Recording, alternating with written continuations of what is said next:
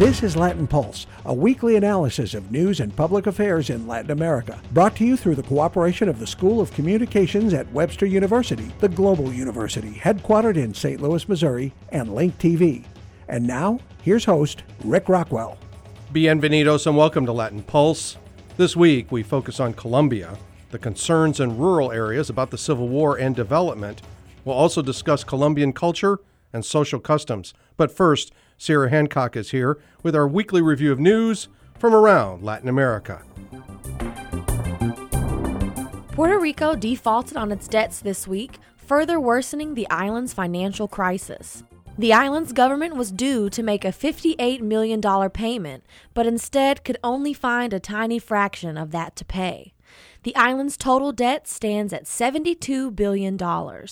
White House Press Secretary Josh Earnest says the Obama administration has no plans to step into the crisis. The administration does not envision a bailout for Puerto Rico, but where available federal assistance can be leveraged to assist the leaders of Puerto Rico in meeting some of their financial obligations, we stand ready to help. The Obama administration has appointed a task force to advise Puerto Rico's government. So far, the U.S. Congress has also not responded directly to Puerto Rico's problems, although several committees have discussed various ideas. Puerto Rico's governor says he hopes the island's debtors will restructure the debt, so the island only has to start repaying again in 2 years. Mexican cartel leader Joaquin El Chapo Shorty Guzman may be the most wanted man in his home country, but the United States also wants him captured. The U.S. Drug Enforcement Administration, the DEA, issued an award of $5 million for information leading directly to his arrest this week. Guzman escaped from a maximum security prison last month.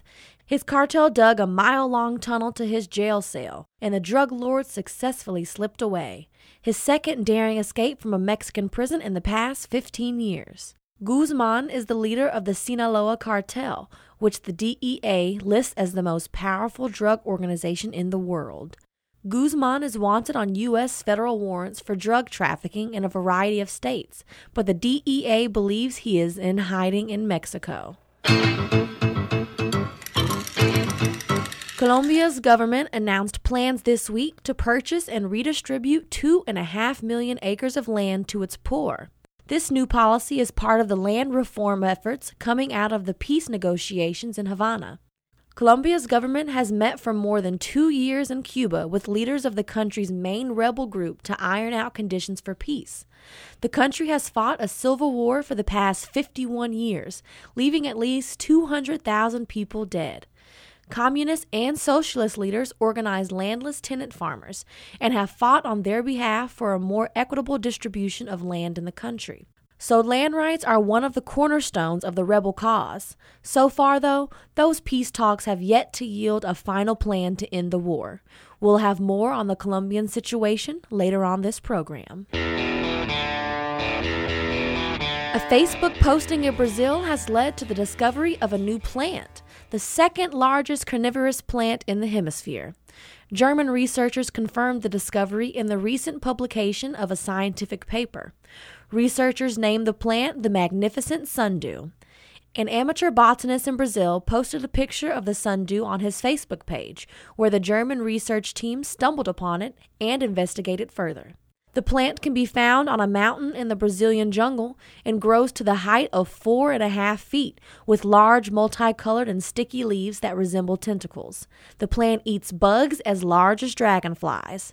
But the plant is so rare, it's already classified as endangered. For Latin Pulse, I'm Sierra Hancock. Thanks, Sierra. This week, our focus returns to Colombia. As we heard earlier, the Colombian government and the country's primary rebel group, the Revolutionary Armed Forces of Colombia, the FARC, have spent more than 2 years negotiating a potential peace agreement. Colombia's president, Juan Manuel Santos, has staked his presidency on making peace, but polls reveal most Colombians think the peace efforts will fail. But what exactly is the view from Colombia's rural areas, still struggling with millions displaced by the war? We spoke with Jack Lown about his views. Lown is with the Colombia Support Network. Lown is just back from several weeks of work in Colombia. We reached him at his group's busy headquarters in Madison, Wisconsin, via Skype. Well, the war has had tremendous effects. The conflict between the guerrillas and the Colombian government has had substantial effects. A lot of people have been displaced, and of course there are other elements that are very important. The paramilitaries, which work closely with the Colombian army and the Colombian police, have been responsible for pushing some 6 million people out of their homes. Colombia, I think, is second to Syria, perhaps now, in terms of the number of internally displaced people in the country. Many people have been forced out of their homes. That's a tremendous problem. It's also a problem in the countryside that the government has developed a number of plans that are very beneficial for large-scale multinational corporate plans or programs, particularly in the mining and petroleum areas. And a lot of these have been very harmful to people who live in small villages. Another thing that's been very harmful is the Colombia-United States Free Trade Agreement, which has placed products such as, I think, rice and other products in Colombia at prices that are below the cost of the campesinos growing those products and marketing them, and therefore they've lost the market. The idea of the President of Colombia is basically to have high input, high value crops grown, many of them for export, but grown in large scale production, and that really has no place for the campesinos, for the small scale farmers in most of Colombia. There is a discussion that has come out of the peace process about land reform. The government wants 2.5 million acres as part of this particular program. Are you telling me that, in your view, from what you know, that is going to turn into an issue that is more a benefit for agribusiness rather than these communities? I think that's probably true. There is a plan that the government has to determine which are baldíos, they call them. These are untitled lands, essentially, that belong to the government, to have those titled in the hands of smallholders. But there's not going to be any basic structure that's going to permit those smallholders to work those lands profitably. And I think the result is going to be that they're going to be scooped up by large-scale agricultural concerns. But the idea is that there's going to be large-scale production, some of it for export.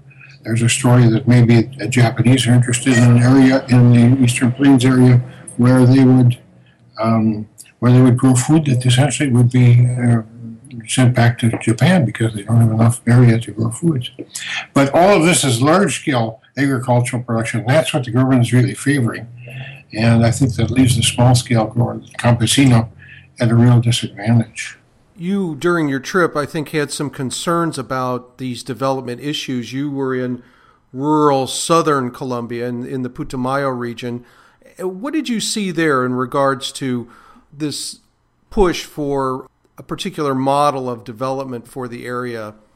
Well, what we saw there was we visited the site of a road that's under construction. It's a major highway, and it comes from Brazil. The idea is that there would be a kind of an Amazon highway. Part of it would be in part of the river, the Amazon River, in Brazil. It would come all the way from Belém on the Atlantic coast in Brazil to Tumaco on the Pacific coast in Colombia, and another part of it would go south to Peru and reach the Pacific coast in Peru.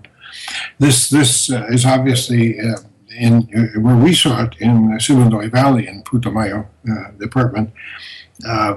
What we saw was a development of this road in order, I think, to please mining companies and petroleum companies, which have production facilities in Putumayo or wish to establish them there, so that they'll be able to get their products out to an international market easily. They can't do it on a bad road. The road that exists now is in very bad shape, and they can't use that road for big trucks that will be taking petroleum and particularly mining products. building a bigger and better road seems like a reasonable development plan to many people. What do the people in that region think about that? Don't they want a better road? Well, the indigenous people don't want a better road. They like to use their old what they call the Sachamanes Trail. But there are people there who do think that this would be a good development because it would allow people, farmers, for instance, to market their crops more easily. It would certainly bring more people into the area of the valley, the Siguinoy Valley, and for commerce and tourism, those might be positive in those respects. But the people in the indigenous communities are quite concerned that this is going to dry up the valley because they see the winds come on, hot winds come off the eastern plains, go through it as a tremendously rainy and wet area, which we visited there. I wonder if you could just tell us, what are the environmental concerns that the people in the region have? Well, they're very much concerned that this is going to interfere with their water supply and for drinking water, for using their crops, and for growing crops. And from what we could observe, it seems to be a good assessment of what's going to happen with this. They're also concerned about the way that the rivers are being developed. They're taking gravel and other products out of the other parts of the river and putting them on the roadway, and that has affected the course of the rivers. And one of them is the Putumayo River that runs through. There's a major river in Colombia. So they're concerned about the way that both that it may cause drought and the way that it's affecting their river resources. I wonder if there are any other issues of concern for the communities that you visited on your recent trip. Well, one of the major concerns, we went first to the city of Bucaramanga in Santander province, and their concern is that the water supply may be severely affected by mining that's going up in a place called an area called Santarán, which is a highland area where water is produced, and they're very much concerned that the water supply will be contaminated by the work of these international mining companies. We went up there and took a look at some of the construction that's gone on, and it's very worrisome. I think it does look like it's going to severely affect the water supply for the city of Bucaramanga, which has about 800,000 population, the fifth largest city in the country, and some other areas, smaller towns. So that's a real concern.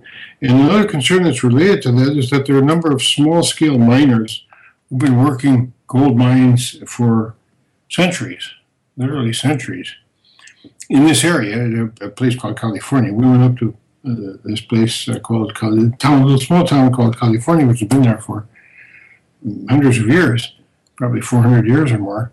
And the problem there, a lot of the people see, is that the small-scale miners who've lived from this, from the mountains and produced for the community of California, their livelihood is really severely threatened because the government is trying to organize mining in such a way that really it's going to pretty much force most of the small-scale miners out. They say that the miners, first of all, you need a title. Many of these people don't have title to the lands, the mine areas that they're working. And then secondly, if you have a title, you need to follow all of the requirements that they make, such as environmental impact statement and a bunch of other requirements that are very expensive. So that the international mining companies, and one of them is called Eco Oro there, it's a Canadian multinational company, Canadian Colombian company, they're able to pay these fees and for these studies that are required by the law, but the small-scale farmer isn't able to pay those. We got to see things in 3 different communities. I didn't mention one, Marmato, which is a mining community that's existed for right near 500 years, and one of the first places settled by the Spaniards when they came to what is now Colombia. And the problem there is the problem I discussed about the small-scale miners really being forced out by large-scale mines.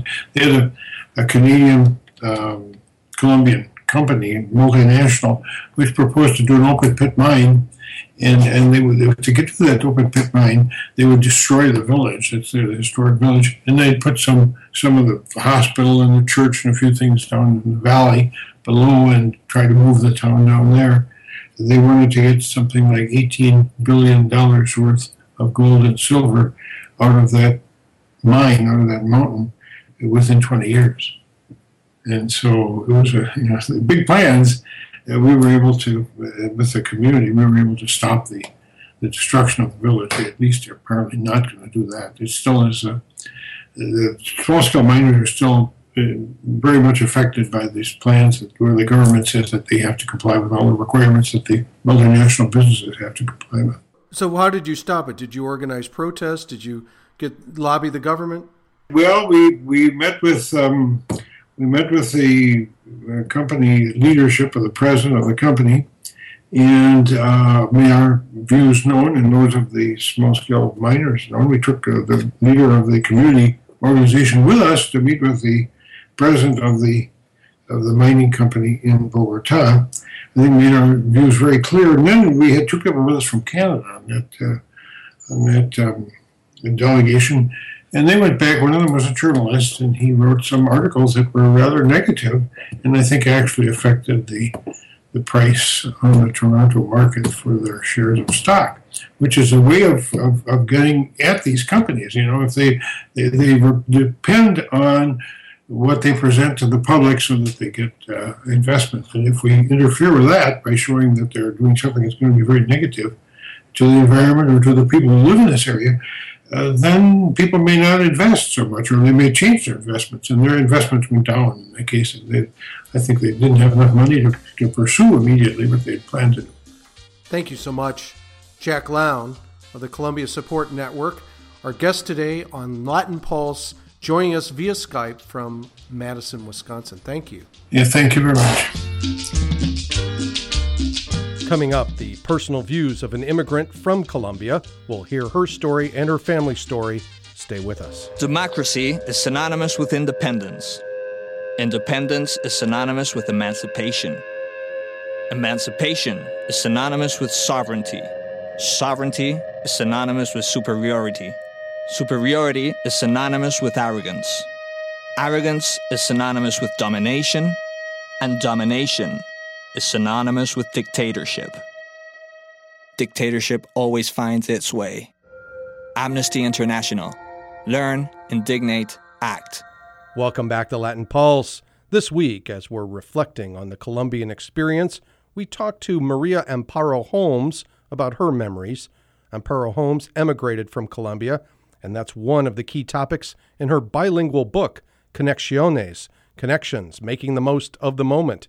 She was inspired to write the book to honor the death of her son in an automobile accident. We spoke to her on location in suburban St. Louis, Missouri. I wrote this book inspired by my son, Andrew Thomas Valentino. I lost him in 2010. My book is about love, hope, and faith. And so your son was the inspiration for this book. Yes, he was. That's correct.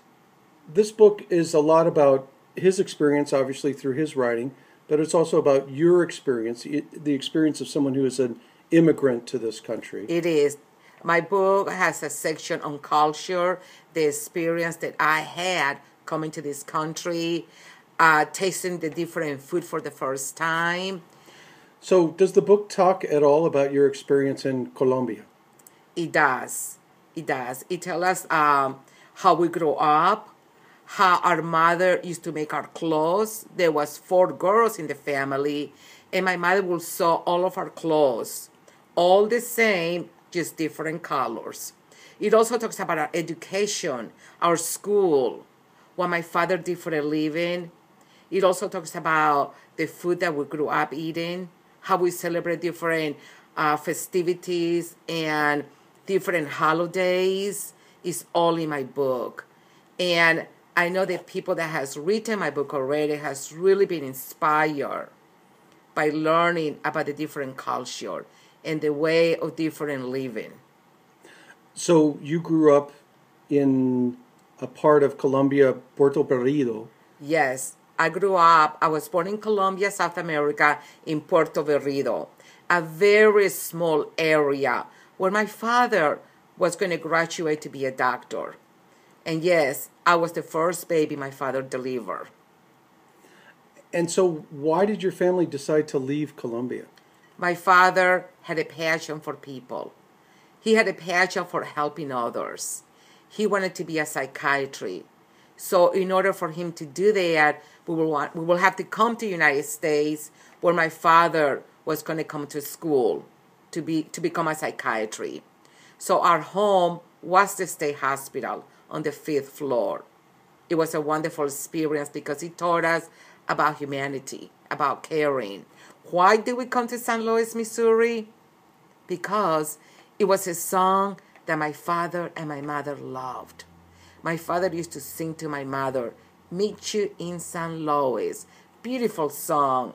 So that's why they decided this will be our home. So tell me a little bit about what you remember about your home in Puerto Berrido. What part of Colombia is that, and do you remember what it looks like? Yes. My country is so beautiful. Our mountains, our palm trees. Those are memories that I would always treasure. My memories growing up in my country. So those years would have been at the very beginning of the war period. Did you feel the war in the country at that time at all? No. In the part that we lived in Colombia, we lived in a very safe area. Very safe area. Now, we still have people that could break into your home. Yes. My father was the president of the neighborhood. And we had watchmen watch our neighbors at nighttime. So I never really experienced any of that. So I'm guessing that Puerto Berrido is still not touched by the war. No. Puerto Berrido is a very small part of Colombia. And it's really located in Medellin, where I was born. I was born in Medellin, but I was raised in Cali, which is the second largest city of Colombia. Now, in Medellin, we had the festivity of the flowers. For weeks, people will come out with just flowers and flowers bouquets, and they made trees of flowers of every kind. A lot of dancing, because as we know, the roses from this country, they all come from my country. Beautiful flowers. And so that will be celebrated in August.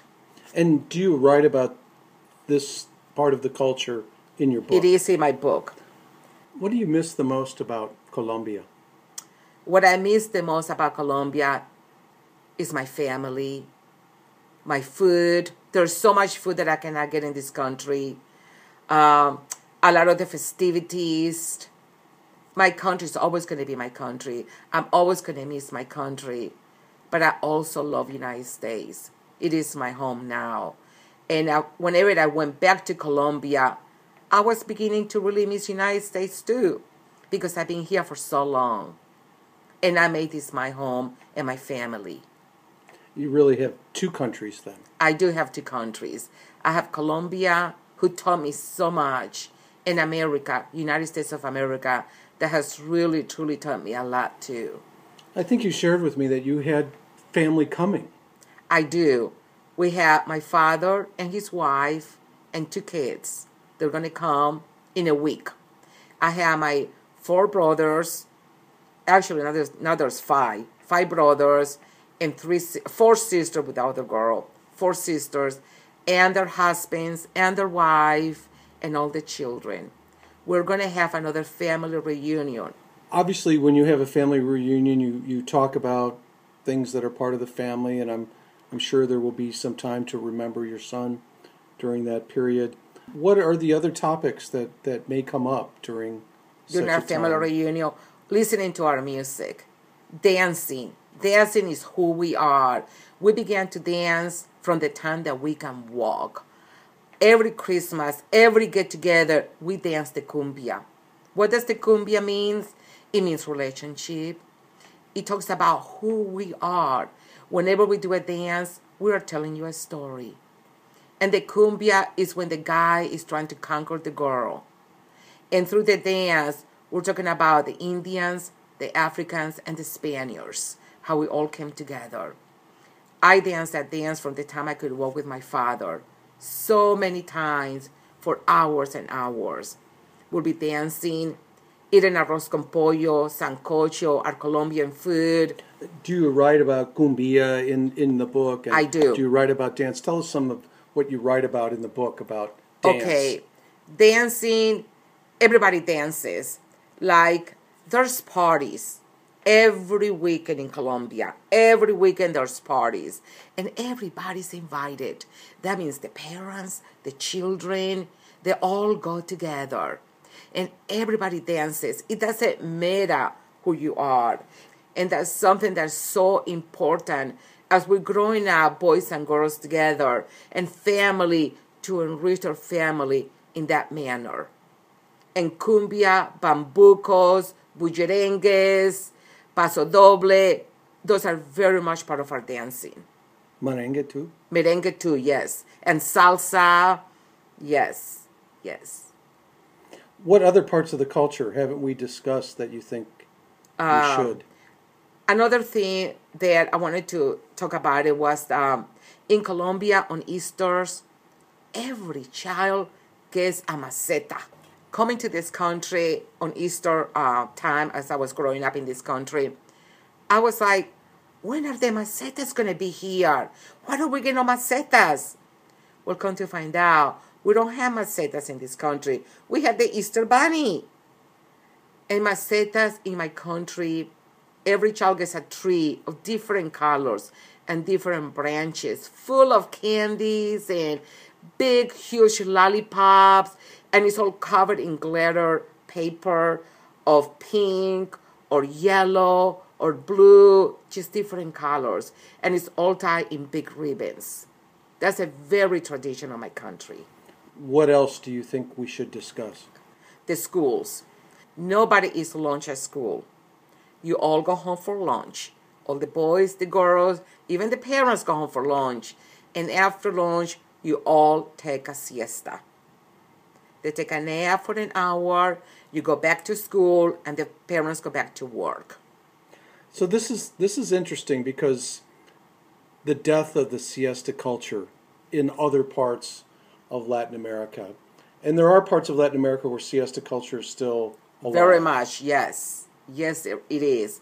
Very much, yes. It's a tradition. It is who we are. Everybody goes to bed. They're happy to take their naps. Even the small children. We all did. Yes. So if I go to Puerto Berito now, you will take a siesta. Yes. You will take a siesta and you go back to work. Yes. You know, it's amazing how we all get used to one part of the country until we experience another part of another world. Well, thank you so much. Our guest today on Latin Pulse, Maria Amparo Holmes, the author of Connections, Making the Most of the Moment. Thank you so much for joining us. Thank you so much for having me. Thank you.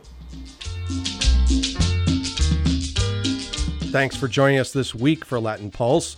This summer, Latin Pulse is available on a variety of new online platforms, including the new website, Latin America Goes Global. You can find us there at LatinAmericaGoesGlobal, all one word, .org. If you'd like to send us your suggestions or comments, you may leave us a message online via SoundCloud. You may write us via email. You can find us at latinpulse@gmx.com.